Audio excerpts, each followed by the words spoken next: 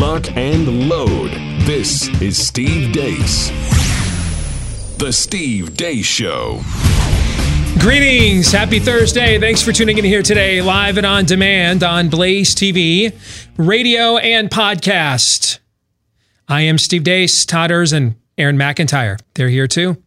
888-900-3393 is the number if you would like to join us as well. That's 888-900-3393. Steve at stevedeace.com is how you can email the program.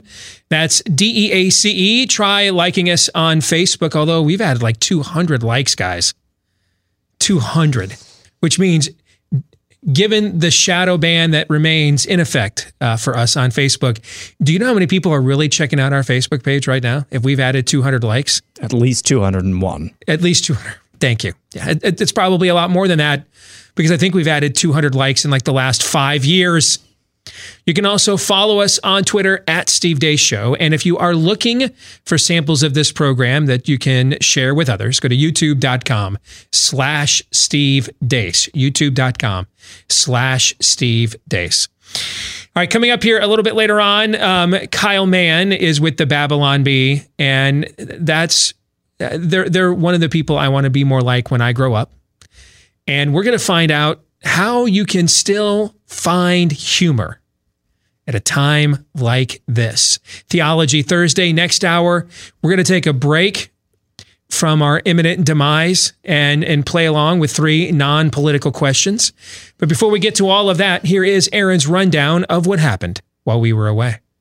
What happened while we were away, brought to you by The Never-Ending Story. Yeah, I think if we get to the part of the curve that Dr. Burke showed yesterday, when it goes down to essentially no new cases, no deaths at a period of time, I think it makes sense that you're going to have to relax social distancing. Yes, President Anthony Fauci is all aboard the indefinite shutdown train. Meanwhile, the U.S. added 6.6 million jobless claims last week, bringing the total up to around 10 million people filing for unemployment benefits since the Wuhan coronavirus shutdown started a few weeks ago. Economist Stephen Moore of the Heritage Foundation told Glenn Beck yesterday, "These are tough questions. I apologize for being a little late for your show today. I was on the phone with some of the folks at the White House talking about this, and the president's got some really tough decisions to make, and this is, his Churchillian moment. He has to guide us through this. I think the idea, I live in Virginia. Our governor insanely has said that he wants to keep the economy locked down until the middle of June. That to me is nuts. That's crazy. There's not going to be an economy. It's crazy. It's lunatic. I mean, you do that, there's not going to be an economy left to rebuild in June when the things are reopened." Meanwhile, in Japan, Deputy Prime Minister Taro Aso had this to say. Speaking to Japanese lawmakers, the Deputy Prime Minister said the WHO should change its name to the CHO, or China Health Organization. Although the details are murky, the WHO's previous director general was a Chinese national, and at the time, there were complaints all around. And now, at least, the petition has gathered 300,000 signatures, or rather 500,000 signatures. People think the World Health Organization should change its name. It shouldn't be called the WHO. It should be renamed the CHO. This appeal is truly resonating with the people. Good news, infectious disease expert Dr. Stephen Smith, who has a degree from Duke and a doctorate from the Yale University School of Medicine, told Laura Ingraham yesterday he's hopeful that hydroxychloroquine will be a game changer. You pointed out that not a single patient of yours, COVID patient, that has been on the hydroxy regimen has had to be intubated. For people who don't know what intubated means, please explain quickly. Yeah, so intubated means you're in respiratory failure and you have to be put on a ventilator. Intubation means actually putting the tube down into your trachea and then you're placed on a ventilator for support, respiratory support. We've had, I mentioned, the 20 intubations. Most all of them occurred in the first 2 days. More importantly, no person has received 5 days or more of the hydroxychloroquine Zithro combination has been intubated. Laura, I think this is the beginning of the end. of the pandemic. I'm very serious. The governors of Florida and Georgia are the latest to issue statewide stay-at-home orders yesterday. So far in the United States, over 216,000 people have tested positive for the Wuhan coronavirus, with 5,137 deaths from people with the virus. And that's what happened while we were away. Aaron's Montage brought to you by our friends over at Freedom Project Academy. If you're one of those parents, and chances are most of you watching this right now that are now schooling your children from home or overseeing them doing distance learning because of what's going on across the country with the SARS-2 coronavirus pandemic. You may end up finding, though, that, hey, maybe we could make this work on a permanent basis. Who says I got to send them back to that leftist center of indoctrination? Well, that's where Freedom Project Academy comes from. It is overseen by our good friend, Dr. Duke Pesta, who's been on this show several times. He's a tenured professor of English at the University of Wisconsin. He's the director of FPA. And this was established because they wanted to create an accredited classical online school built on Judeo-Christian values for students K through 12. My own son, Noah, went to school here for 3 years during his homeschooling regimen and really grew as a result as well. So it's complete interactive educational experience where students attend live classes with other students across the country from the comfort and safety of your own home. If you want to learn more about this, this is how you can teach your kid how to think. Not necessarily what to think. Critical thinking is at the heart of what they do at Freedom Project Academy. Freedomforschool.com is the website where you can go and get your free information packet today. Freedomforschool.com. Again, that is freedomforschool.com. I'd like us to engage in a little critical thinking now, if we could.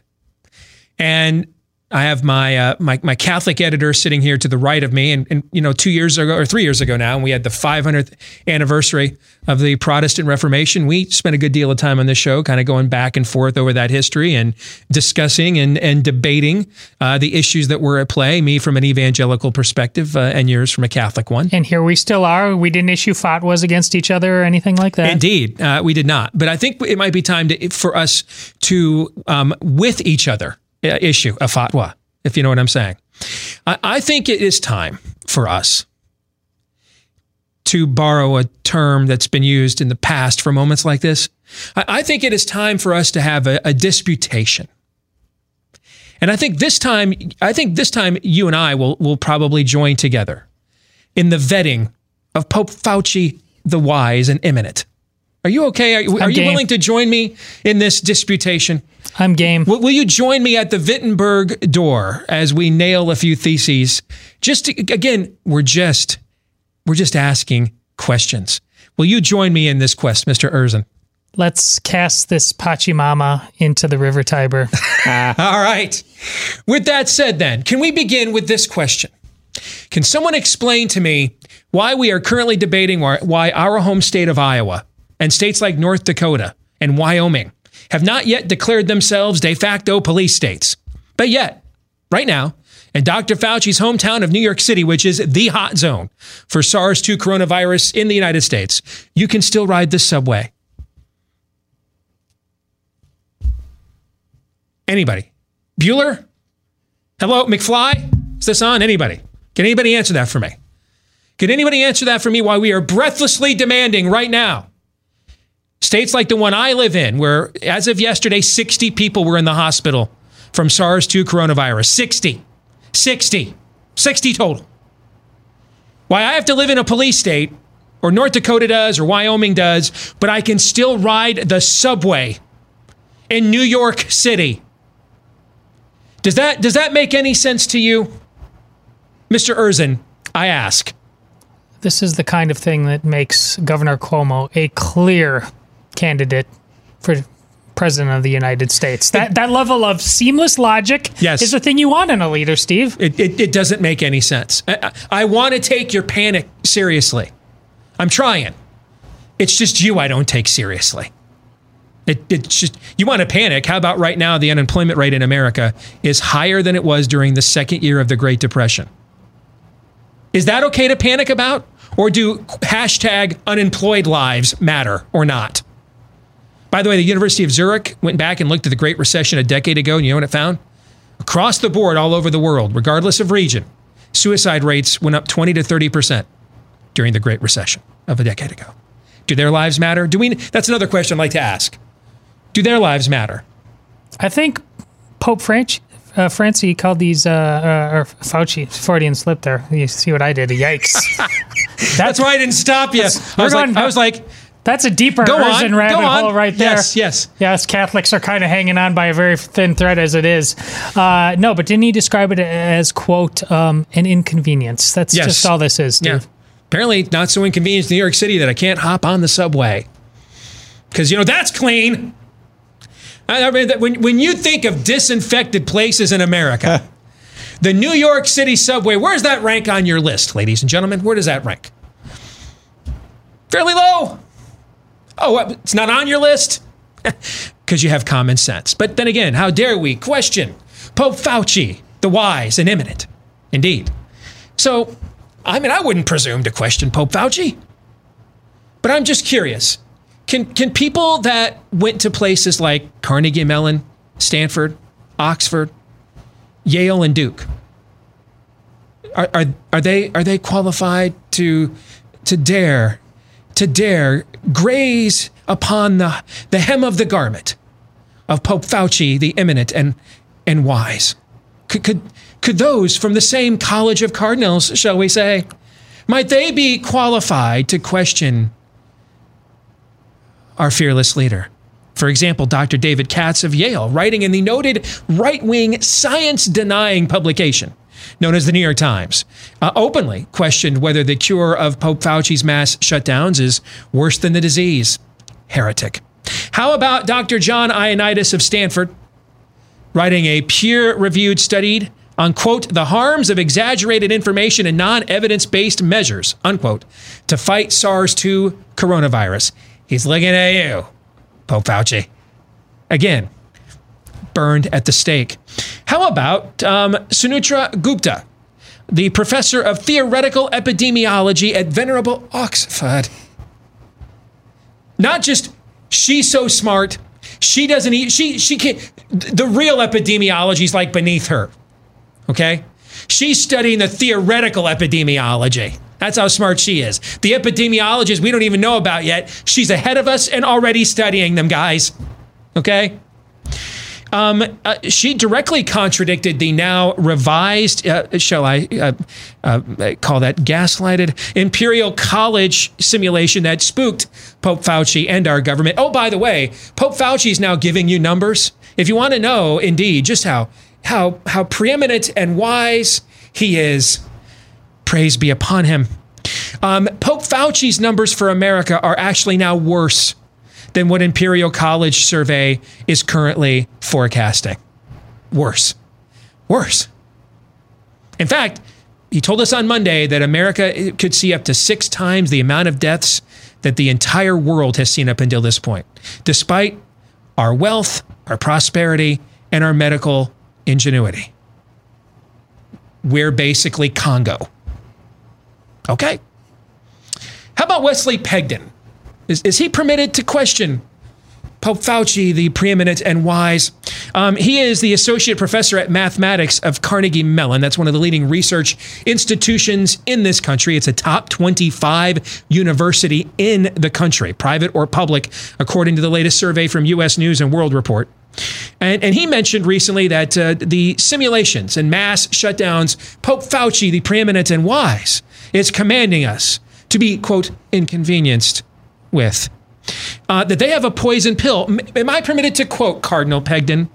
Is that? Am I within liturgical, ecclesiastical order? Am I permitted to quote a fellow cardinal here from the same school of thought? Have we consulted any of the conservative blue checks yet who said that Pope Fauci should be given the Presidential Medal of Freedom 3 weeks ago? I think we better make sure that they're okay with all of this. Well, just in case. You know what? I'm kind of a don't ask for permission, but beg for forgiveness later guy. Fair enough. Let me quote Professor Megden from Carnegie Mellon. Again, a school most of us can't spell, let alone get into. Okay, quote, the duration of containment does not matter. As long as a large majority of the population remains uninfected, lifting containment measures will lead to an epidemic almost as large as would happen without having mitigations in place. That's interesting. I'm glad I gave you an indulgence to go move forward with that one. Thank you. By the way, please pass on. If you get branded by Pope Fauci, the preeminent and wise, if you are no longer in his good favor, feel free. I will take that blame. Go ahead and pass on. Make me your substitutionary atonement, if you will. Thank you. Okay. Let me translate what Professor Pegden is telling you. That behavior modification we're currently attempting is no magic bullet. That's what he's telling you. At some point, we have to assume the risk of mortality as previous generations did. At some point, we have to recognize that there are things in this world beyond us. Previous generations recognized this. They fought a far more vicious virus known as polio. They saw hundreds of thousands of their countrymen, many of them children, struck down, paralyzed as a result of polio for decades. And yet they still managed to industrialize this country, to win not one, but 2 world wars. And keep in mind, well, Steve, they had a vaccine. Jonas Salk did not inject his own children with his polio vaccine until almost 20 years of failed trials. 20 years of failed trials. So again, I ask, is it okay to question Pope Fauci, the preeminent and wise? You want me to trust the experts? Which experts? Madam, sirs, which experts would you like me to trust? I wouldn't presume to know more about this than Dr. Fauci does. But what about the experts I just cited? How about the one that was in Aaron's montage? What does he know? Dr. Stephen Smith. He's probably from like the Breitbart school of flat earthers, right? Right? That's probably where he's from, right? Actually, I looked him up. Yeah, Aaron mentioned he's a Duke and Yale grad. He's got his postdoctoral training at the University of Virginia and the National Institutes of Allergies and Infected Diseases. But I know because he was on Laura Ingram's show last night, offering any amount of hope with like real data, that he's instantly disqualified, at least in the eyes of this White House task force, helmed by Pope Fauci, the preeminent and wise. Apparently now, I have poor news. I've got bad news for you, Dr. Stephen Smith. You didn't see any of those helped patients that you thought you saw, and you lack all credentials and credibility. You can't possibly be trusted. Sucks to be you. Because again, remember when he was asked about this drug, help me to remember because I went to community college, Aaron. How is it pronounced again? How is what pronounced? The drug. Dr. Smith's drug. Hydroxychloroquine. Thank you. That's too many syllables for me. Okay.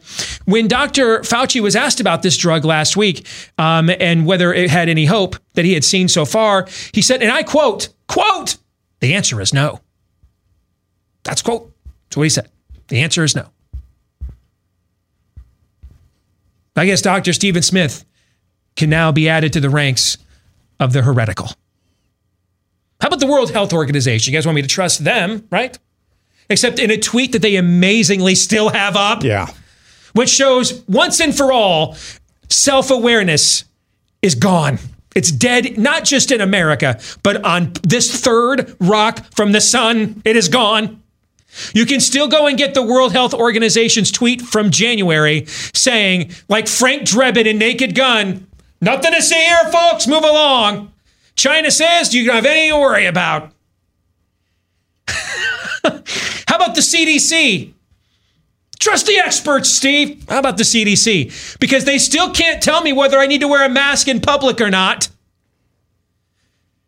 Well, they first told us they wouldn't help. Now they're not sure. Now there's rumors that any day now they're going to tell us that that's their new guideline. But trust the experts, Steve. Trust the experts. Which ones? Which ones would you like me to trust? Why aren't these counter experts' opinions counted as valid? Why are we not seeing these differing opinions vet each other? How come they're never asked at White House press briefings with Pope Fauci, who's obviously the biggest influence on American policy at the moment? How come I don't know. Maybe he has, and they're discredited. But wouldn't you like to know? I know why. Do you think you know why? Oh, yeah. Yeah, please tell me. Because the coronavirus inquisition is as lit as the Gadsden Mall. And he's got a ready and willing Torquemada, and that's the media. It's not complicated. Well, I've been known to defy bullies since my childhood, so I'm going to defy this inquisition as well. All right? Because I think you and I deserve to know these answers. And we deserve to get answers to these questions. You know why? Because Dr. Fauci's still getting paid, like most bureaucrats. Well, a lot of you sitting at home, well, at least 10 million of you right now, aren't. When this is all over, the bureaucrats will not be charged with picking up the pieces of our way of life and fixing our economy. You and I will be. So you're dang skippy that we have a right to get answers to these questions. Experts have expertise that you and I don't have. I accept that. Okay? But that doesn't necessarily make them wiser or any less sinful. Experts are also wrong all the time because they're human too. The experts told Admiral Chester Nimitz, hey, don't listen to that one eccentric Japanese codebreaker there down the hall from your office who's telling you to risk almost the remaining remnant of our naval fleet on a gambit to ambush the Japs in Midway. Won't ever work. Nimitz didn't listen to them, did it anyway. Turned the tide of the Pacific Theater in World War II. The experts told Galileo and Copernicus that they were wrong. I believe Mr. Galileo was introduced to the Inquisition, if I recall. The experts told the apostles there's no such thing as a resurrection.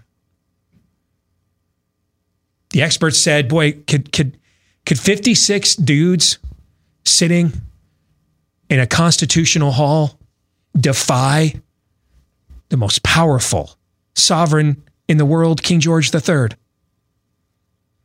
Plenty of experts right now think there's 57 genders. And plenty of experts right now think that amino acids just got together one day, just lonely. One day, 600 million years ago, and for no reason or purpose whatsoever, just blindly produced a single-celled protein that gave life to this thing called the universe. Plenty of experts think open borders are rad, dope, which is how China was able to invade our country with its JV version of Captain Trips. Do not easily hand your sovereignty over to the experts, especially without any skeptical vetting. The experts are even trying to vet each other. But apparently, Pope Fauci, the preeminent and wise, he's infallible. He cannot be vetted. For sure, there have been experts that have done amazing things. I even cited one of them, Jonas Salk. But at a critical time such as this, I think it requires even more questions, not fewer. Folks, there's never been a single human being in the history of our species that was ever made worse because of less accountability.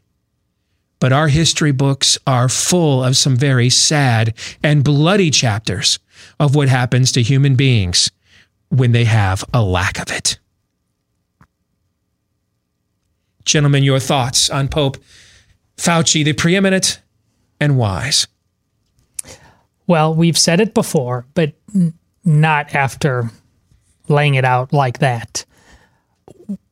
If we're lucky, if we are lucky as a people, we are going to be able to look back at what is going on here with great shame, because we will have learned something. We will have corrected, and the history books will write a story about how when American greatness lost its nerve, when the cost of generations of the sort of lies on every level of reason and science that Steve just laid out. The center, we've said it before, the center cannot hold. We're finding out right now in real time. The wheel just came right off its axis. You cannot continue to lie to yourself as a people on so many fronts. And then when a time of reckoning comes, have the ability to deal with it. And it's the great equalizer beyond party. It's not a Republican thing. It's not a Democrat thing. It's not an expert thing. Everyone is being shown for the true colors that they've been wearing for so very, very long. And quite frankly, in many ways, it is glorious. It is a reckoning we needed. We may be getting it in time. We may be getting it in time where we can turn things around. Pray that we are. I think the inevitable pivot, I should say, that you'll hear from people after listening to that papal questioning that we just heard is, well, tell that to the nurses and the hospital workers in New York. And yes, it is terrible at certain hospitals in New York, I'm sure.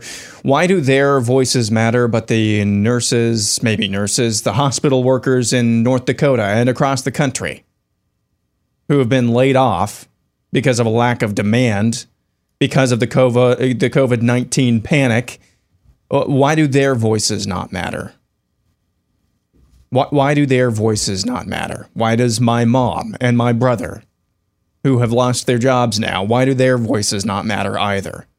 Why does my wife, who's worried that she might lose her job at some point in the near future because where she works, not a whole lot of demand there. Why do those voices not matter either?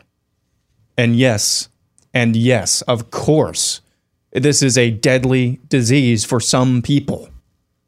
For others, not so much. Regardless, it is a vicious disease nonetheless.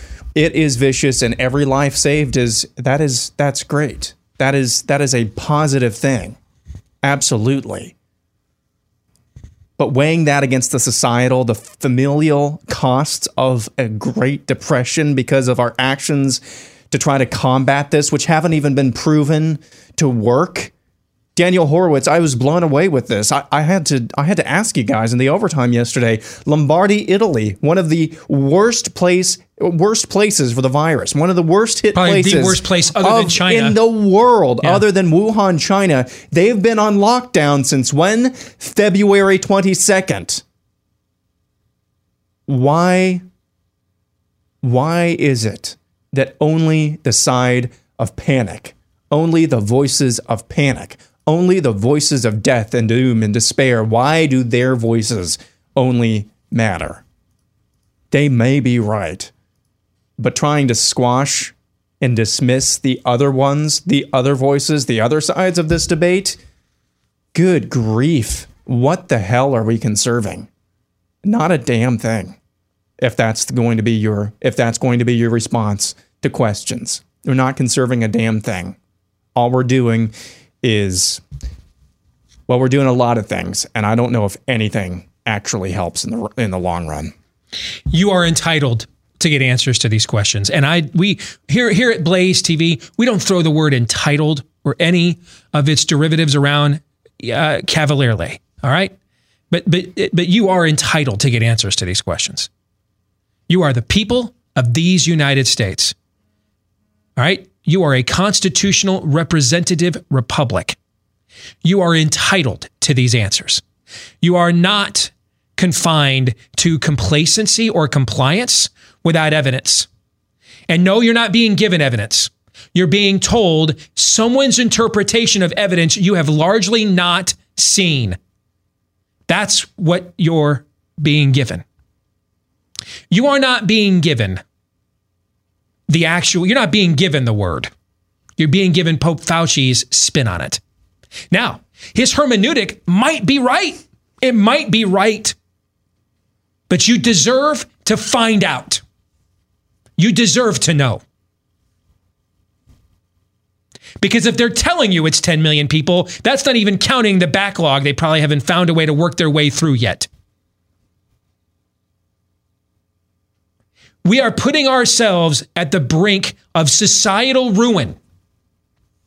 Anybody who thinks that we're just a pause button and it's a toggle and you hit it again and we push play and things just go right back to where they were is literally too dumb to vote, to have the right to vote, and thinks Stacey Abrams is governor of Georgia. That's not how this works. It's not how any of this works. What we're being asked to compromise and sacrifice is existential. Now, maybe it's worth it, but you haven't been shown any evidence that it is. You've just been told to take Pope Fauci, the preeminent and wise, his word for it. You didn't vote for Pope Fauci. You don't get to vote for Pope Fauci. So start going to the people you did vote for and ask them to stand up and listen to you for a change.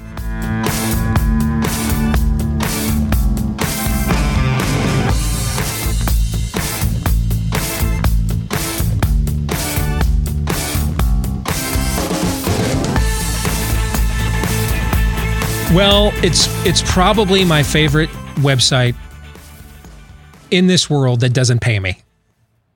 I can't give it any higher praise than that. I really can't. That's the greatest compliment I could give, maybe followed by, when I grow up, I want to be just like them.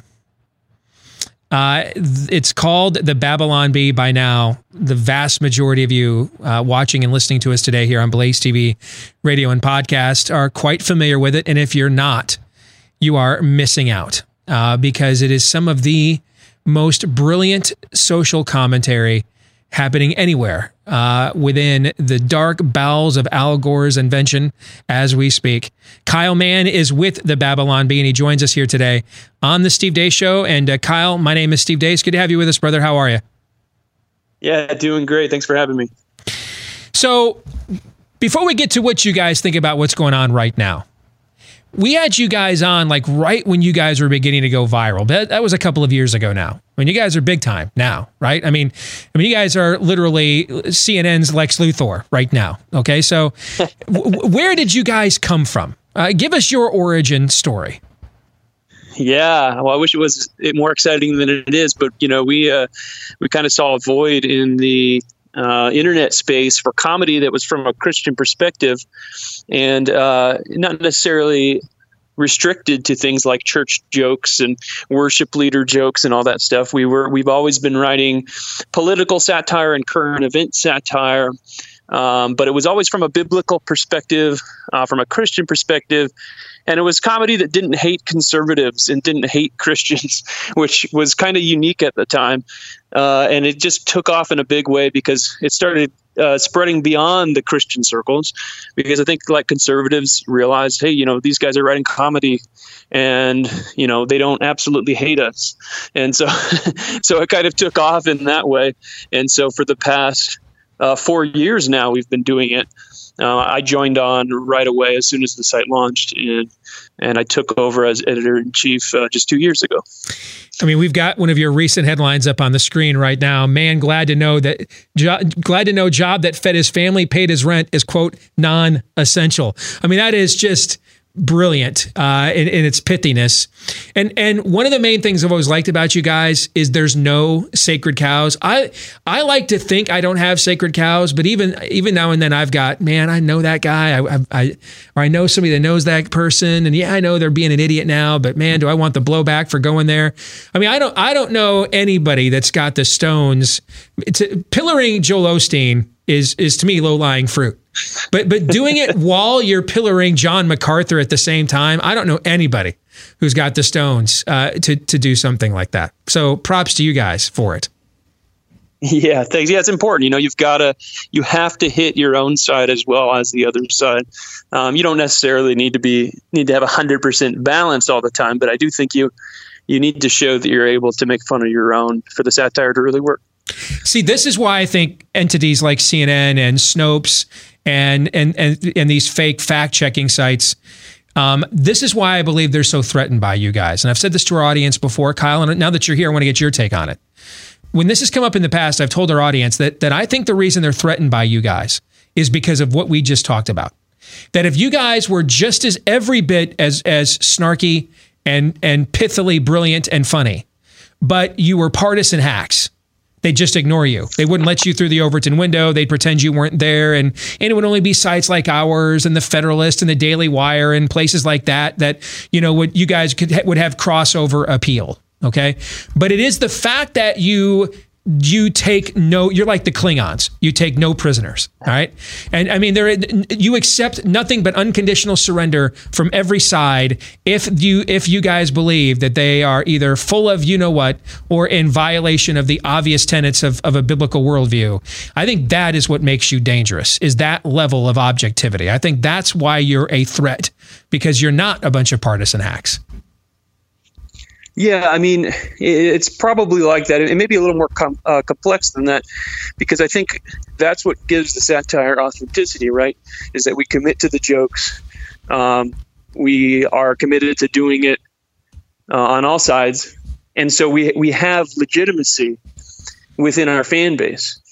And so because of that, they're willing to share a Babylon Bee article, retweet a Babylon Bee article, and they go so widespread because of that.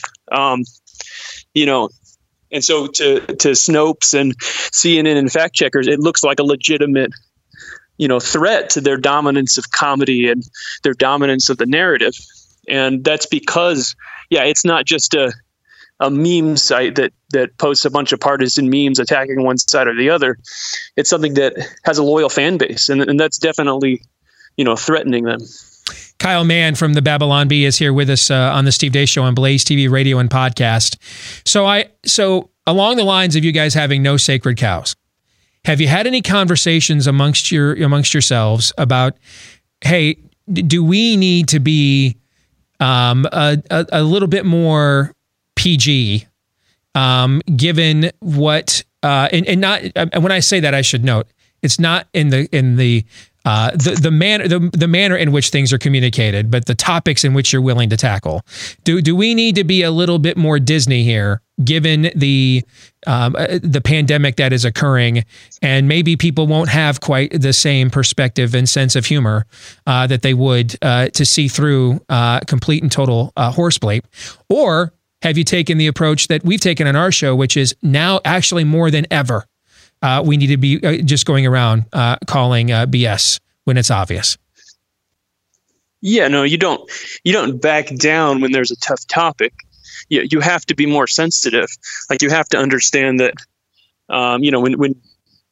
when people are dying, there's a certain tone you have to take with your satire. Like, your tone is going to be different. You're not going to do all crazy, silly stuff that we might do on a normal day. We may have to be more straight faced. We may have to be drier. We have to take a serious tone and let people know that we're taking this seriously. But at the same time, it's, we need to laugh during this time. Absolutely. And we need to call out people who are taking advantage of this. It's just that in jokes, you have to be really clear, like, who the target is. So if we're going to make fun of the media for just absolutely, being morons during this time, then we're going to do that. But we do have to be clear, like, we're not making fun of people who are dying. We're making fun of responses to that. So it's how you craft a joke. It's how you write it. It's how you tell it that makes it clear. And I think most people get what we're trying to do during times like this. Are you struggling, though? Are you struggling to come up with content? And before you say that's nonsense, right as you were talking in my Twitter feed, right? I mean, we opened up the show pointing out that that many in the media are incensed that states like where we live, Iowa and North Dakota, have not declared themselves de facto police states. Yet you can still ride the subway in New York City. I mean, that would seem like a Babylon Bee headline. It's true. It's actually true.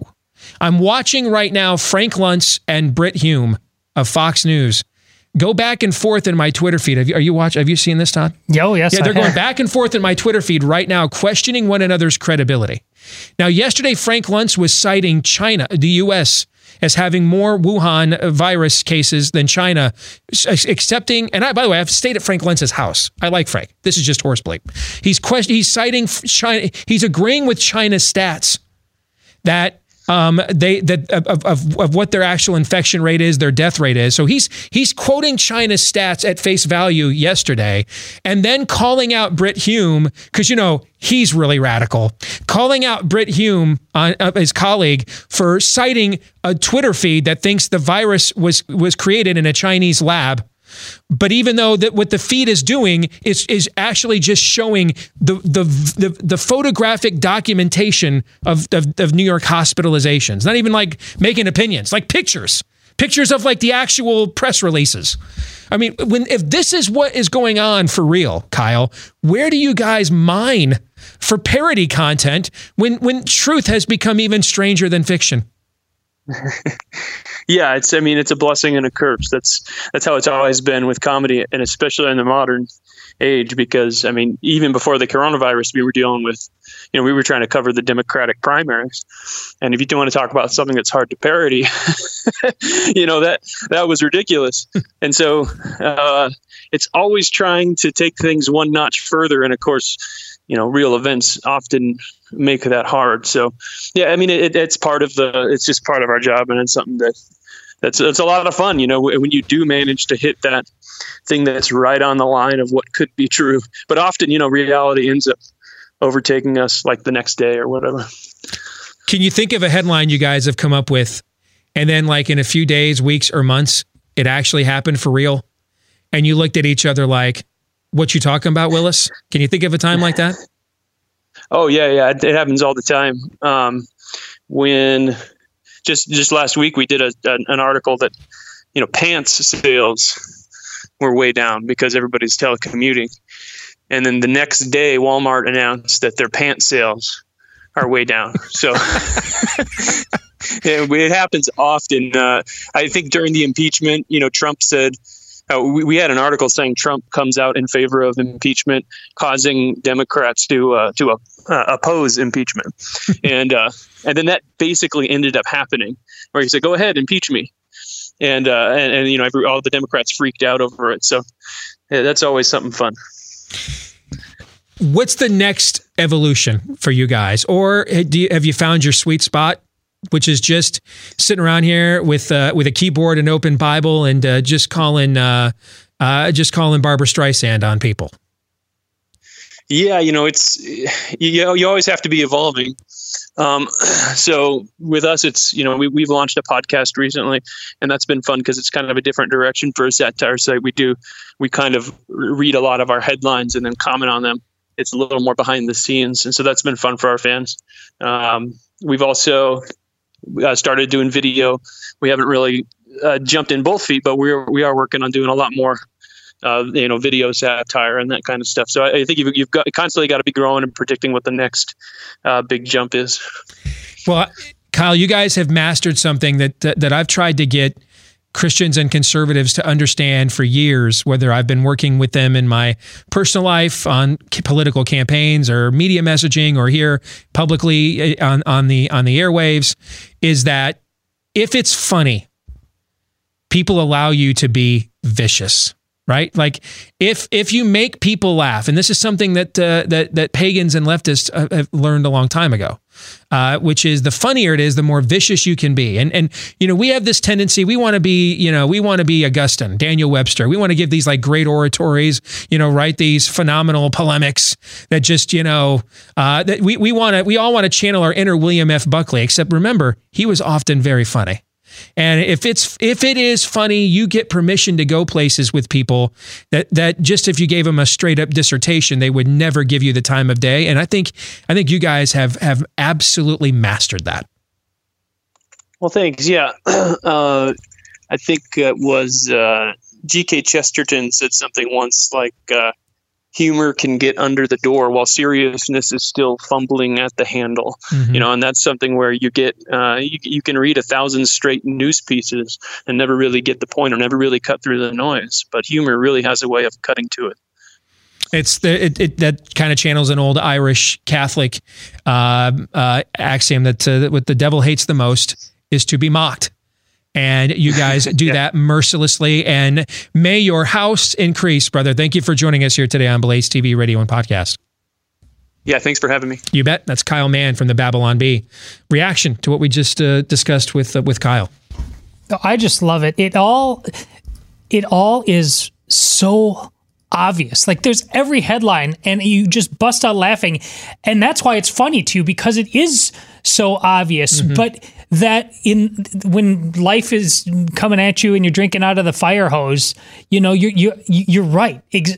Exactly. You're trying to connect way too many dots to make a point that can be connected with pretty much 1 + 1 = 2. It's the simplicity that is the genius.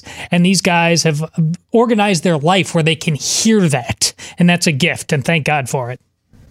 Agreed. And along the lines of what we just talked about, we are living in, and it should be obvious anytime you're on social media. The typical tactic, if I disagree with you, and we've talked about this before, is just demagoguery. What that is a hallmark of, one, is, of course, progressivism, but two, even more deep than that is an inability or an unwillingness to argue at a rational level. Mm-hmm. And so what becomes the greatest tool of debate, and for those of you listening, I just used air quotes over debate, the greatest tool of debate is actually being able to get your point across in a very cutting and humorous way. So it's hard to argue. It's very hard to argue when people are laughing and pointing fingers at your argument. It's very hard to argue with that because as soon as they start laughing, you've already lost. Mm-hmm. You've already lost the debate. So in a culture, and even on both left and right now, there's very little appetite, it seems, for real debate. The best way to actually make your points is a lot of times, as long as you actually have the rational facts and figures and things of that nature to back up your argument, the best way to actually debate is by using these sort of tactics, because that's the world in which we live. That's not a perfect world, and you still have to have the figures and the facts, and like I said, you have to have ways to back up your argument, but the actual art of communicating them, that is what's changed, and humor is the most effective way to do that. Yes. I mean, the only way to respond, I think, the only effective way, particularly in today's quick draw manner of communicating with social media and text and everything else. I mean, there is no logical breakdown of why Frank Luntz of Fox News is criticizing Brit Hume of Fox News for using information that his own channel, the previous evening, Tucker Carlson, connected the dots to of the origin of the questionable origin of the Wuhan Chinese coronavirus.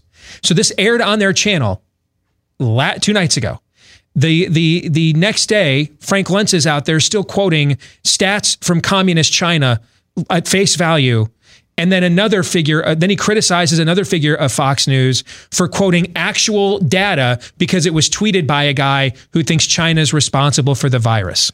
How do you possibly logically justify that? You don't, and don't even try. You mercilessly mock it because that's the scorn that level of dumbassery deserves.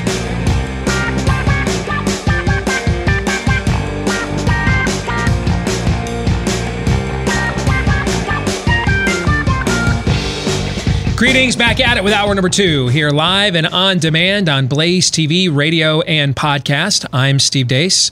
Aaron McIntyre and Todd Erzin, they're here with me as well. If you'd like to join us, 888-900-3393 is the number. That's 888-900-3393. Steve at stevedeace.com is the email address. That's DEACE. You can like us on Facebook, follow us on Twitter, at Steve Deace Show. And if you're looking for clips of this show that you can sample or share, go to youtube.com/Steve Deace. That's DEACE. If you listen to podcasts of this show, thank you very much. A couple of things for you. Number one, please consider leaving us a 5-star review because those, the more of those we get, it helps the show to grow all the more. And we want to thank all of you that have left those for us already. But secondly, did you know right now is the absolute best time ever? Cheapest time ever, too, to ever subscribe to Blaze TV. So it's not just that we have a platform here with a little bit of significance that gives us an opportunity to push back on some of these narratives that are threatening our way of life at the moment. All right. So it's great to even have that platform. And we've got some fantastic people here. And then there's us at Blaze TV taking advantage of it. However, they've made it cheaper than ever for you now as well. $30 off an annual subscription.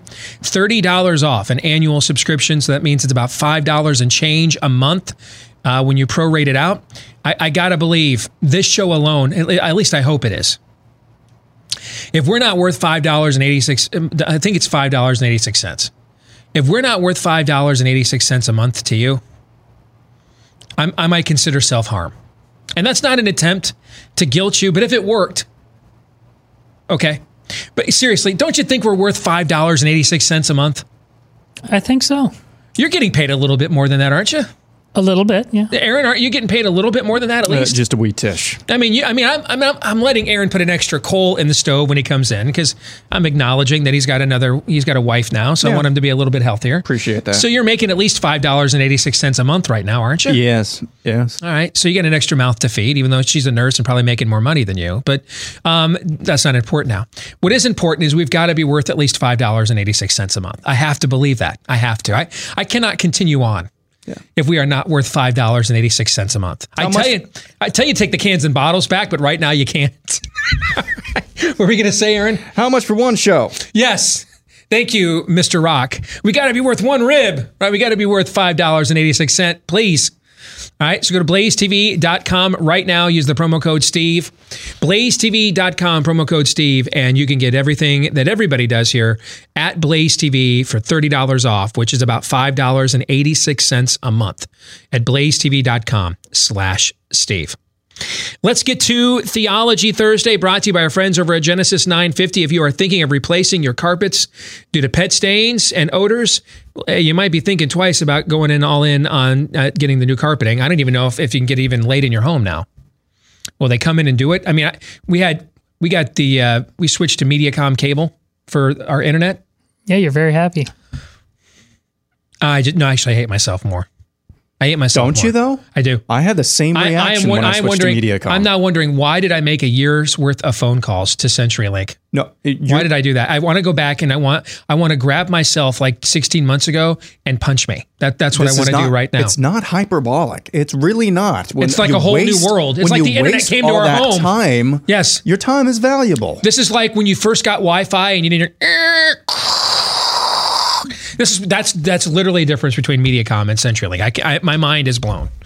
All right, but I had to certify to them to have the installer come in, because I went way overboard. Because you typically do that when you're upset.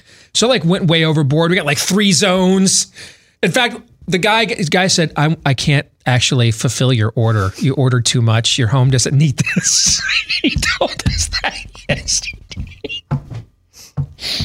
It's a true story. Has a cable company ever done that in the history of man?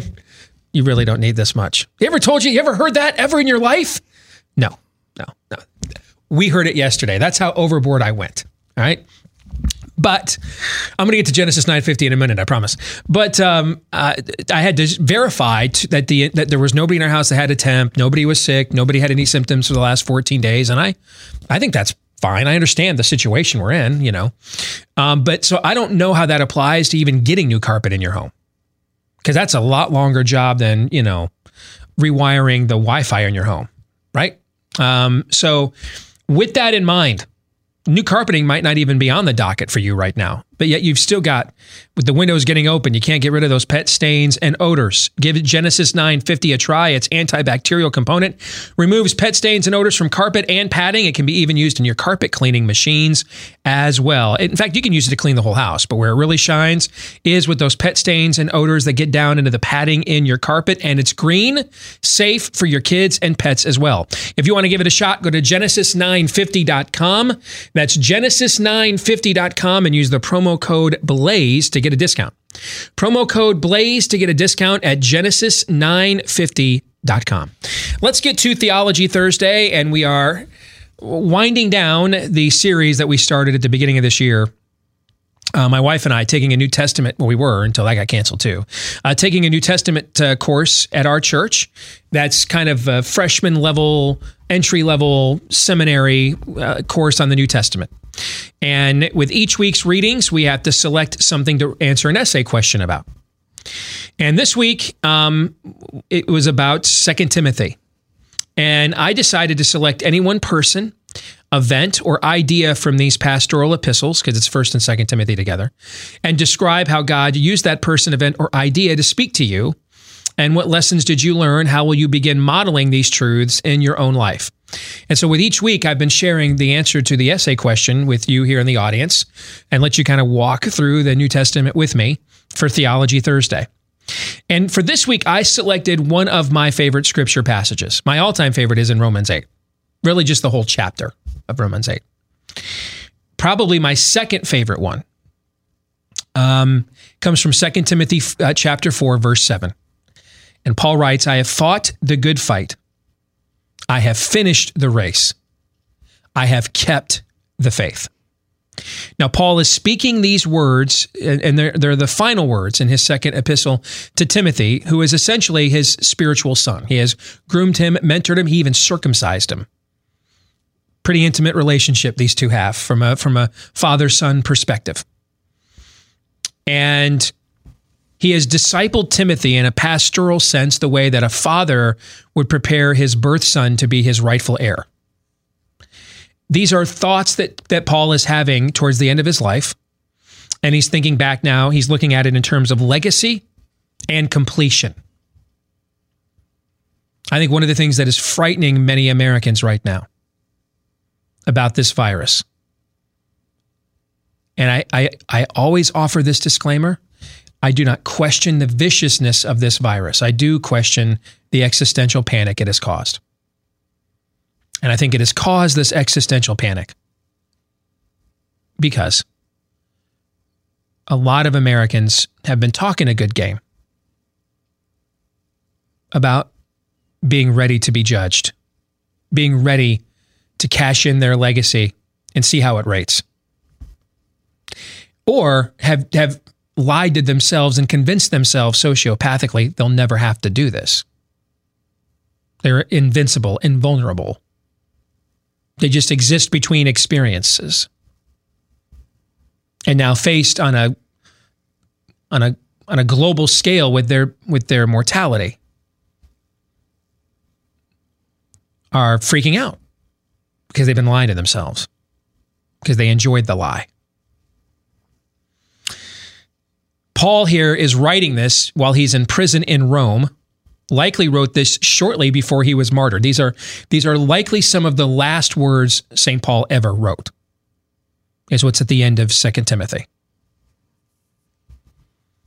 And he was about to be martyred by the infamous Roman Emperor Nero, which goes again to those of you that are throwing around to me, listen and do whatever the government says, comply with every demand. Paul wrote that in Romans 13.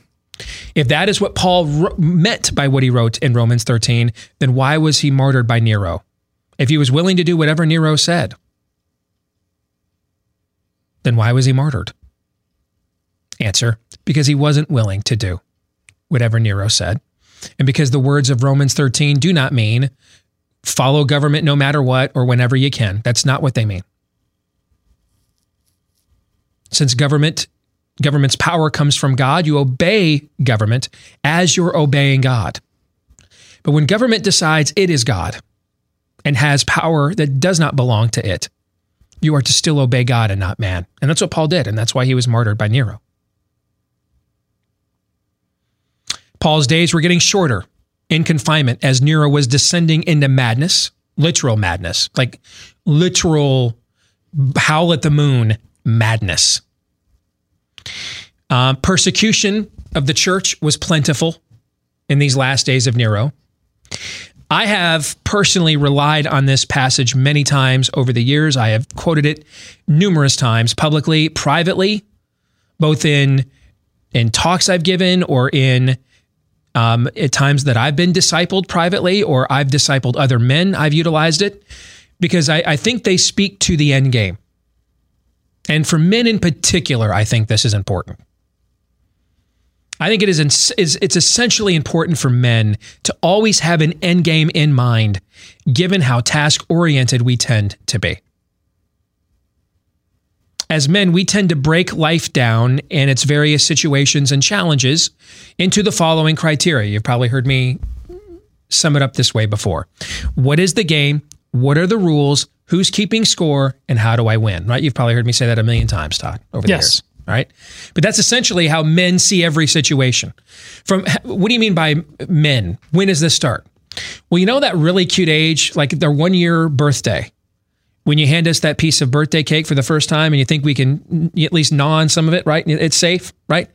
About then. That's about when it starts. Okay? And then when does it end? Well, when you put us in the ground. All right? So pretty much from that day until the day you put us in the ground, all men of sound mind and body, of any language, custom, religion, worldview, belief system, We all tend to size everything in life up by what is the game, what are the rules, who's keeping score, and how do I win? That's how the male mind works. And oh, by the way, most of the time when you're asking us, what are you thinking? And we say nothing, it really is nothing. Or you probably don't want to know what we're thinking about.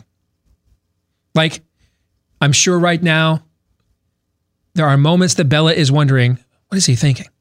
And you know what Aaron's thinking? I don't know. How are we going to fit Pat Mahomes' contract into the salary cap? We literally have $177 of cap space. Yes, that's literally probably what he's thinking. Even with a pandemic going on, it's probably what he's thinking. Am I wrong? No, that's just how we operate as dudes. Okay. So without that end game in mind, here's what happens to guys when they don't have an end game in mind.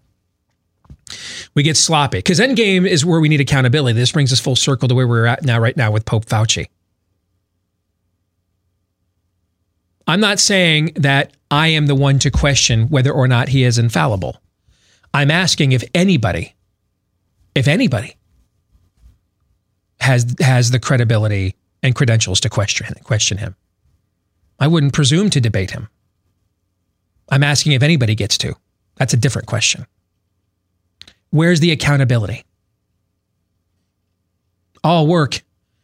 Even Jack Torrance, in his crazed state, understood that all work and no play made Jack a dull boy, meaning no accountability. Without any accountability, just on and on and on. What's the old axiom? Absolute power corrupts absolutely, right? Where's the accountability come from? But this is why your founders have your elected officials swear an oath to God when they take office. That it's an attempt to give them it's not meant to be a photo op and a trite moment where you stand up there with your adoring spouse and children and you frame it. It's meant to put dread in you. Reverential fear of the one who can not just destroy the body, but destroy the body and cast the soul into hell. That's what it's meant to be. That you have sworn to be held accountable by him alone and ultimately for how you will govern his creation. That's what it's meant to do. Now, when we don't have an end game in mind, when we reelect incumbents 91% of the time every year, regardless of what's going on in the country, stuff like that. When you don't have that, we get sloppy, we get distracted, we are more easily temptable. Men in particular, all humans do, but men in particular need a mission. And they need to know the mission's objective and what victory looks like. Let me bring you into my own psyche.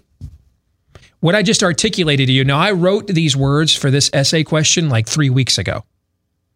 Before most of this this was from the last class that we had before everything got shut down.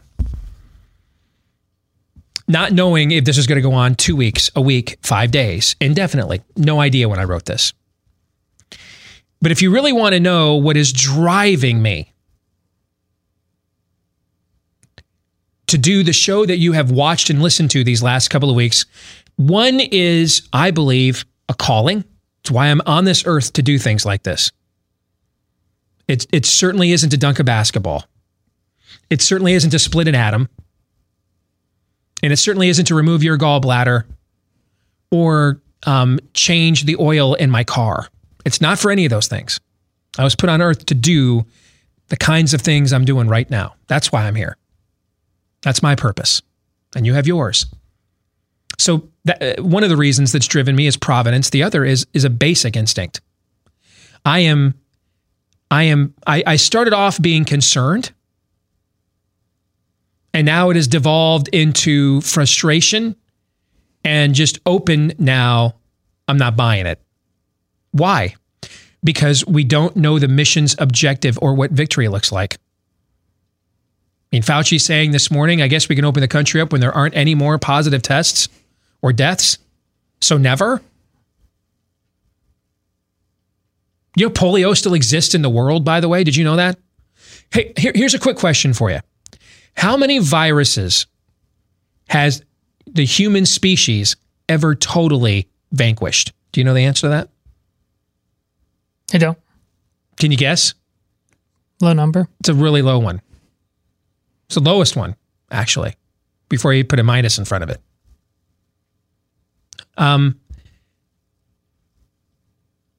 That's not a realistic goal. I'm sorry, it's just not. Even if you develop a vaccine, do you know why you'll have to keep injecting people with it for years and years and years and years and years? Why would you have to keep injecting people with it for years and years and years and years?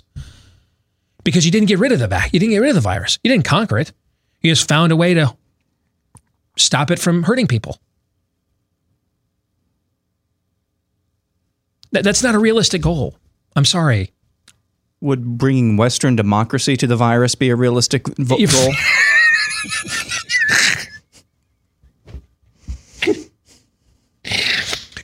That's a guy who just listened to the founder of the Babylon Bee. You know what? We went from President Fauci to Pope Fauci. Next week, we're going to name this virus Afghanistan at this current level of frustration. All right? But why are we frustrated? Why is this show hosted by three guys frustrated? You know why? What is the mission's objective? Well, for this not to hurt anybody else ever again. Have we ever stopped anything from doing that? I mean, airlines are the safest way to travel. You still you put your life in someone's hands every time you jump on a plane. So we don't understand or doubt the mission's objective, which means we now don't know what victory looks like because it looks unattainable, right? Yes. It looks unachievable. Victory looks unachievable. No eyes to see. Yes. We didn't exactly get a fireside chat on Monday from the White House, man. Oh, it's the plague. Yeah, we got a bubonic plague alert.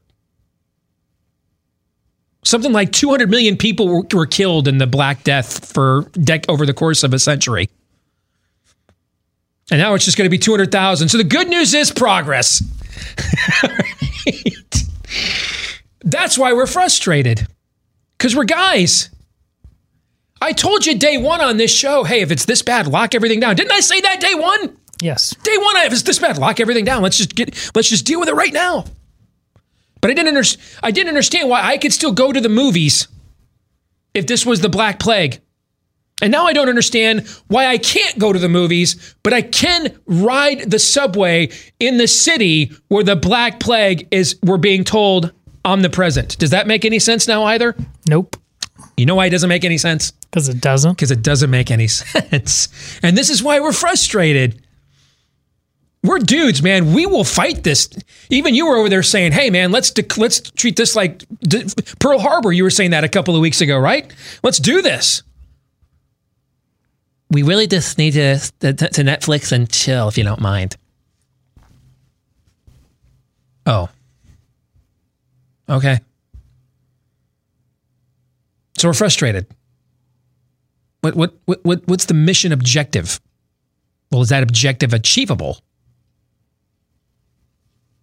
And then if we don't think it's achievable, then we don't know what victory looks like. So here in this scripture, Paul lays out his own personal testimony, how those questions are to be answered within a biblical worldview. And I think in this case, specifically for men, what victory looks like.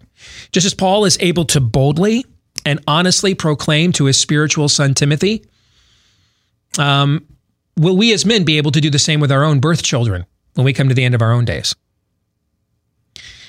Will our kids and or those that we impacted and or saw us up close and personal be able to say that about us at our funeral? I mean, I've said this before. I hope my kids can put these words on my tombstone. That's what I want to say. These words.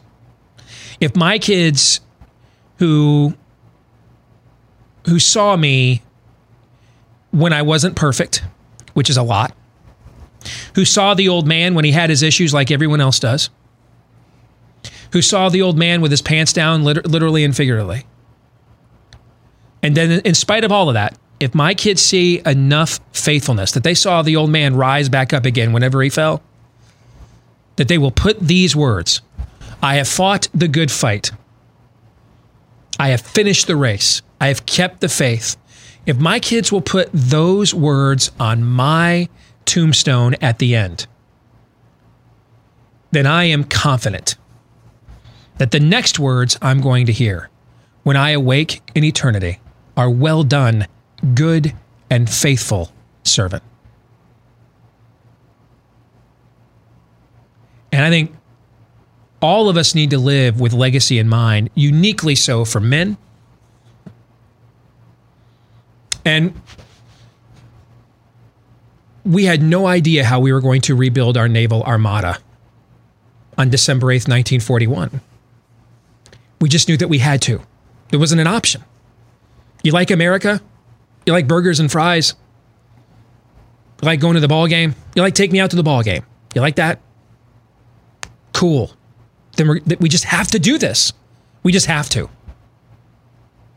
We just have to have a Manhattan Project. We have to build this weapon of mass destruction before somebody like Hitler, a fiend like Hitler, gets its hands on it. We didn't know how we were going to get there. We didn't know. We just had to do it. Had to. We had to get to the moon before the Soviets did. Didn't know how we were going to do it. Weren't really sure. Just didn't have a choice. We could not allow the evil empire a celestial base by which they could essentially just play a kid with an anthill against the United States of America and the free world. We couldn't do that. Just sit up there with a magnifying glass, picking us off. Couldn't do it. So, not an option. Failure, not an option. We just have to do this. What you're being told right now with this virus is failure is an option. That's what you're being told. And that we still might kill 250,000 people, even if we ruin ourselves. Even if we ruin ourselves, we might kill 250,000 people. And you can't hold accountable the country that did this to you. You can't question the data that they send you. You're being told right now, defeat is an option.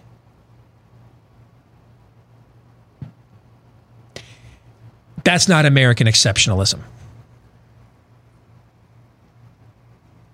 Previous generations had to be concerned with choking on their own jingoism, doing reckless acts like and creating mass panics like what happened with the USS Maine, for example. That's what previous generations in this country, they were too prone to go the other way and just believe in like the unique, just invulnerability of America. Like we're not just a metaphorical shining city on a hill. We're like the new Israel. Previous generations wrestled with that. You know what we wrestle with? Self-loathing. We hate America. We hate ourselves. We wrestle with, we have so little balls, we now subsidize cutting off the balls of our children and call it science. And then ban you from Twitter if you say that's barbaric. That's the real toxic masculinity. You bet it is. You bet it is. That's the real contagion right there. Where is the Donald Trump who believes he's invulnerable and invincible and cannot be touched? We could use him right now, don't you think? A little bit. We could use a little. The only thing we have to fear is fear itself. We can use a little bit of, I told all these smart guys up here, they're smarter than me. I don't know how they're going to do it. I just know that they are. And they're all fired if they don't. And so am I. Wouldn't you like to hear those words? Oh, yes. I'd like to hear that. Instead, you're getting Mike Pence's reaction on religious freedom when he got pushback and he just surrendered. And we just do the best we can do. No, we don't. Everyone in this world would be either on their knees to Hirohito or the successor to Der Fuhrer if it were not for this country. And millions more would have a sword at their throat, forced to bow to Mecca if it weren't for this country. We don't just have to accept it. This isn't France. Maybe it is. Maybe we don't have any balls anymore. Maybe we don't. Maybe all we want to do, can you leave me alone? I'm baiting. Maybe that's all we want to do. Go to Carl's Jr. to find out if we're a good parent. Get our law degrees from Costco. And just sit around and watch Ow, My Balls on Netflix. Just now it's called, what's it called? Tiger King? Yes. Yeah. Maybe that is who we are now. Maybe it is. Well, I'm going to tell you this right now. You're going to be that without me and this show. From my cold, dead ego, will you have to pry that level of surrender monkey from me? Not happening. And you can ban me from every social media platform. I will go Kareem Abdul-Jabbar in the stand with a placard. Bring out your dead. No is my answer to that. Nope. No. Because when the last time I went through a graveyard, I didn't see anybody's tombstone say mangina on it. Nobody said that. Surrendered well. Any see any tombstones ever said that? No. Gave up first. Aaron, you ever seen that on a tombstone? He gave up first. Not yet. I've never seen that. Not going to see it on mine. You know what you're going to see on mine? He fought the good fight. He finished the race and he kept the faith. That's what you're going to see on mine. I hope. I'm going to die trying. I think too many of us believe failing here is an option. And it's not. You want to know when you fail? When you think failing is an option. This is the country of do or do not. There is no try. You want to surrender, quit? Plenty of other places in this world you can live. Maybe now you can live here doing that. We're about to find out.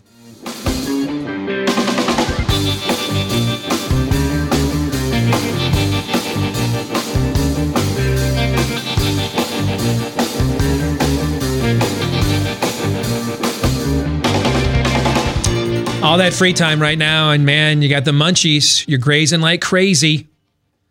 I know it. Trying to keep your mind off of it.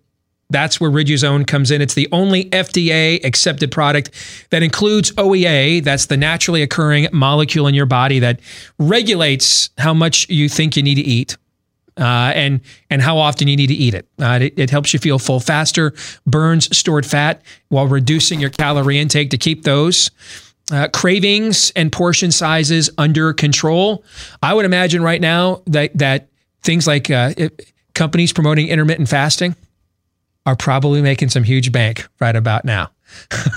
As people are trying to figure out, how do I avoid not going from little Debbie to morbidly obese Debbie here by the time the Afghanistan virus burns out? Little Debbie to Big Deborah. Yes. All right. So if this is your malaise at the moment, go to riduzone.com. That's RIDUZONE for riduzone.com.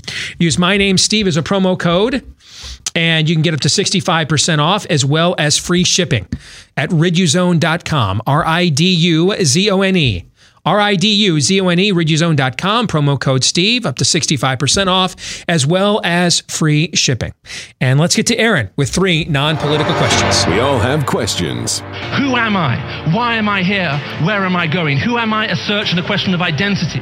Why am I here? A question of meaning and purpose. Where am I going? Question of destiny. Some better than others. What sort of morality or proto-morality would you expect to find in a chimpanzee troop? Injecting some levity into the demise of Western civilization. It's 3 questions on the Steve Deace Show. Yes, 3 non-COVID-19 Wuhan coronavirus questions. And non-political as well. One is very, very, very, very tangentially related. Okay. But the rest of them are just free from the virus, which is like that's kind of cool, because that's about 99% of what anybody is talking about right now. Without further ado, this was trending last week when I originally wrote this question. Who is on your Mount Rushmore of NFL wide receivers? Well, one is obvious. I could argue he's the greatest player in the history of the NFL. I absolutely think Jerry Rice is in that conversation. He revolutionized the league. He took a position that, except for a Don Hudson in a bygone era, playing for your Packers, like was that pre-World War II? Okay. Oh, way before. Like Curly Lambeau era. All right. And then, Biletnikoff with the Stickum. I mean, he took a position that was not a premier position, with a few exceptions, in the NFL. And you go to, the era of, you had some exceptions, you had Stallworth and Swan with the Steelers, but the 60s, 70s, and well into the 80s in the NFL was dominated offensively by the dominant running back. The Jim Brown, the Eric Dickerson, the O.J. Simpson, before he became a murderer. The Dolphins went undefeated with essentially the NFL version of almost a wishbone backfield. Jim Kick, Larry Zonka, Mercury Morris. I mean, that was the league. Games were won. I mean, they were wars of attrition. I mean, there were Maginot lines at the line of scrimmage, and who could stop the other team and pound them on the other end. That was becoming modernized, with the influence of guys like Bill Walsh and Lavelle Edwards at BYU, whose passing game influenced guys like Bill Walsh. But Jerry Rice put he made wide receiver a premium position. He reinvented the position. I at least think, in my lifetime, the two greatest players in NFL history are him and Lawrence Taylor, because they reinvented their positions. They changed the way that pro football was played. So Jerry Rice is a no-brainer. Like, you are sentenced to involuntary gender reassignment surgery if he's not on your Mount Rushmore of wide receivers. That's how obvious and self-evident this is. After that, I think there's a massive debate after that. When I think of guys who were, well, first of all, are we going to stipulate the same on Jerry Rice? Are we going to stipulate to that? Of course. Yeah. Okay. And this is your Mount Rushmore, so there can be a lot of subjectivity. Yeah. There just can't be on Jerry Rice. But from there, you were permitted it, yes. I put Randy Moss on there. Mm-hmm. His career kind of burnt out prematurely. He got old fast. And so his overall all-time career numbers are not going to be like where Wes Chandler or somebody like that is at. But when you talk about forces of nature for 5 to 7 years, I mean, he was not of this earth. And so I would put him on that Mount Rushmore. I'm trying to think if there's... You got to put Calvin Johnson on there. You think Calvin Johnson? See, I watched every game. Dominant. I watched every game that he played. On him. Yeah, I don't know. I mean, I'm okay if you do. Yeah. I mean, he was a great player. I just, I don't know how many games we won because of him. I guess you could say we would have lost even more, but that's the Pope Fauci perspective. Well, you didn't win that much. You just would have lost more if you wouldn't have done it this way. I mean, okay. I'm going to go with, this is actually a tougher question than I thought it was going to be. Yeah, that's why I pulled up the Hall of Fame list. You want me to read them off? Can we let's put, you know what? You get an award named after you, and they literally have to change the rules because of you and ban a product. And you did this while playing in the greatest helmet in the history of the NFL, and while putting down 2 packs of lung darts while the defense was out on the field. I got to put Biletnikoff on the list. All right. Dude is burning heaters, causing the rules to get changed. And he's like this. Steve Largent looks like an Olympic sprinter next to Fred Biletnikoff. All right, so I'm going to put Biletnikoff on the list. So that's 3. Give me some other names I can think of. I'll just go. There's 29 if this is up to date. Allworth, Raymond Berry, Biletnikoff, Tim Brown, Isaac Bruce, Harold Carmichael, Chris Carter, Tom Fears, Marvin Harrison, Bob Hayes, Elroy Hirsch, former Badger athletic director, Elroy Crazy Lakes Hirsch. Yes. Yep. Michael Irvin, Charlie Joyner. Oh, man, Charlie Joyner. Steve Largent, Dante Lavelli, James Lofton, Don Maynard, Tommy McDonald, Bobby Mitchell, Art Monk, Randy Moss, Terrell Owens, Pete Pijos, and Andre Reed, Jerry Rice, John Stallworth, Lynn Swan, Charlie Taylor, Paul Warfield. There's a lot of good names on that list. You said one that, go back a few, you said one that got my attention. Oh, Art Monk. I'm going to put him on the list. I mean, the most consecutive games catch streak, I believe, just lasted forever. And I mean, just one of the most reliable players in NFL history. I mean, just caught everything, played forever, just no weakness in his game, at rock solid. So I'm going to go Art Monk, Randy Moss, Fred Biletnikoff, and Jerry Rice. I'm going to go with those four. Todd? I'm going to go with Rice, Moss. You heard how I reacted to Charlie Joyner. My earliest football memories, Charlie Joyner, those helmets, Dan Fouts, that offense. Sure. So I'll go Charlie Joyner. Aaron Coryell. See, that's another reason I got Monk, is I watched him just destroy my Lions all my childhood. So I'm similarly scarred from that experience. I remember appointment viewing as a young kid being Charlie Joyner, John Jefferson. Then he came to the Packers, and then Kellen Winslow and what they were going to do. I mean, it was just that different. Yep. And then James Lofton's on here, fond memories, but I'm going to pick Sterling Sharp because the greatness of Sterling, he also left way early because of injury. Yeah. His genius is largely responsible for why Brett Favre became great so fast. He was you were talking about Jerry Rice, and the next name you said for like 5 years was Sterling Sharp as the greatest in the league. I don't disagree with you at all. I think he ought to be, and if he had won a Super Bowl, I think he'd be given the Terrell Davis exemption, where Terrell Davis injuries cut his career short. He had the 2,000-yard season. He won a couple Super Bowls.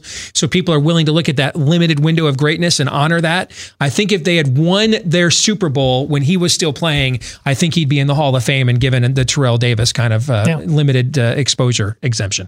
Yeah, so the first two are, I think, the same for me and Todd. Jerry Rice, Randy Moss. And then I could actually argue that one receiver has changed the game of football more than any example that either of you have pointed out or may have pointed out, and that is Calvin Johnson, because we, thanks to him, no longer know what a catch is. And so I think that's probably the biggest change of all, as far as wide receivers go. And then the fourth one is Johnny Morton. I don't know why he wasn't even the best receiver on Kansas City in 2003. I saw him play for years of the Lions, too. That's an odd choice. I just loved that guy for some reason. He always did the worm after he got a touchdown pass. I just freaking loved that. I thought for a long time about putting Don Hutson on the list.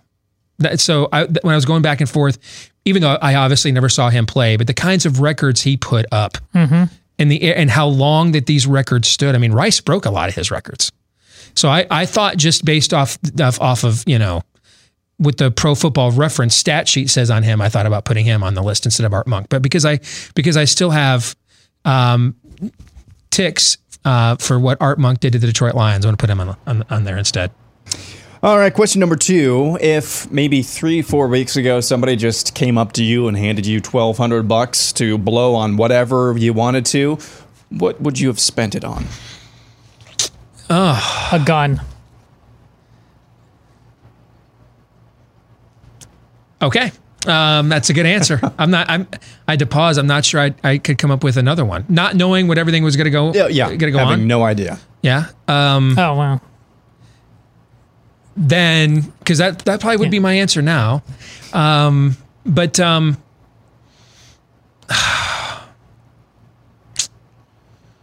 you know what? Maybe I'd set it aside for the PlayStation 5 fund for later this year, because I know Noah's very hyped about that. Maybe set it aside to go see a Michigan football game this fall. Something like that, probably. Yeah. Actually, no, I would have said, I don't know how much these things cost, but new bathroom update or something for my wife. She's due for something like that one of these days. That'd go quite a little ways. For me, I don't know. Put it towards loans of some sort. That's probably what I would do. Boring like that. Question number 3. This one is actually a listener submitted question that I'm going to just change a little bit. This is from Seth. He says, you frequently mentioned during the show that you read comics or you read comics growing up. Was one Spider-Man? If so, who do you think are Spider-Man's greatest foes? Yep, Spider-Man was absolutely one of the comics that I read growing up.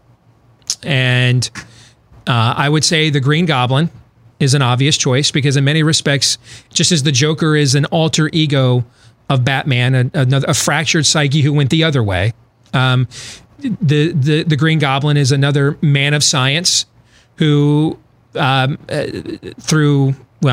his circumstances are more directly correlated. Peter Parker was not trying to get bitten by a spider, okay? But Norman Osborn was attempting, was Icarus in his story.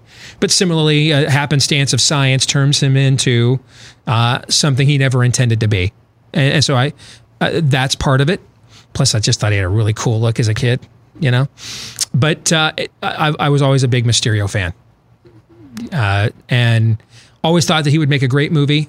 And it turned out, that's one of the rare things I'm right about. He did make a great movie. So I would put those, I mean, Spider-Man's got a great rogues gallery. I would say Batman's is the only one that has a better rogues gallery than Spider-Man does, but those would be my top 2. Yeah, I just know them by name. I didn't really read the comics, but... Oh, and Electro. I forgot. I love Electro. Got to put Electro in there, too. They did not do him justice in the movie when they tried it, but loved Electro as a kid. Who... Electro, which movie, which series? He was in the Andrew Garfield one, the second one, and I think Jamie Foxx played him. Oh, yeah. Okay. They did not do Electro justice in that movie. They didn't do a lot of things justice. No, they didn't in do a Green lot Goblin of those justice movies. in that movie either. You're right. Yeah. For me, I didn't read Spider-Man growing up, but I always thought the Green Goblin in the movies and what I did know about him was always the creepiest. The cackle and the laugh. Yeah, the cackle and the laugh. So I'll go with Green Goblin then. As much as I liked the first Sam Raimi Spider-Man movie, I didn't like that the Green Goblin was essentially a military hardware exosuit rather than a mutation. You know what I'm saying? They didn't really turn him in to a goblin, where in the comics it's a mutation that he causes. I mean, it turns him into a goblin, a literal goblin, like the Hulk. You know, Hulk's out. Mm-hmm. Norman Osborn blacks out and Goblin's out. I wish they would have done that instead of because everything else about that movie I really like. I just thought the Green Goblin, battle suit was kind of lame. Didn't you think that at the time? I didn't think those movies they weren't terrible, but they never got me. I always thought Tobey Maguire was a really good Peter Parker and not a good Spider-Man. And I thought Andrew Garfield was a really good Spider-Man and not a good Peter Parker. And I think Tom Holland is the perfect mix of them both. Like, I think he pulls both of them off. Well, my daughters didn't see the other ones, but they agree about Tom Holland. That's like their first Hollywood crush, I think. Chris Evans and was the first, but it's Tom Holland now. Yeah, I hear quite a lot about Tom Holland, particularly from Zoe, the youngest daughter. Yeah, I hear quite a bit about him from her. Any final words here today, gentlemen, before we wrap this up? Never been prouder of the show, and that's a pretty damn high bar. It's an honor to come to work and try to be part of a solution to living in a great country as long as we can. Yeah, agreed. It's, we never want to have these circumstances, but good grief. If, it feels like, I don't know about you guys, it feels like our show is needed now more than ever, and I don't want to sound condescending or anything about that, but that's what it feels like. There is that mission there that we talked about, for sure. Well said. We'll be back at it again tomorrow, noon to 2 Eastern, right after Glenn Beck. Until then, John 3:17.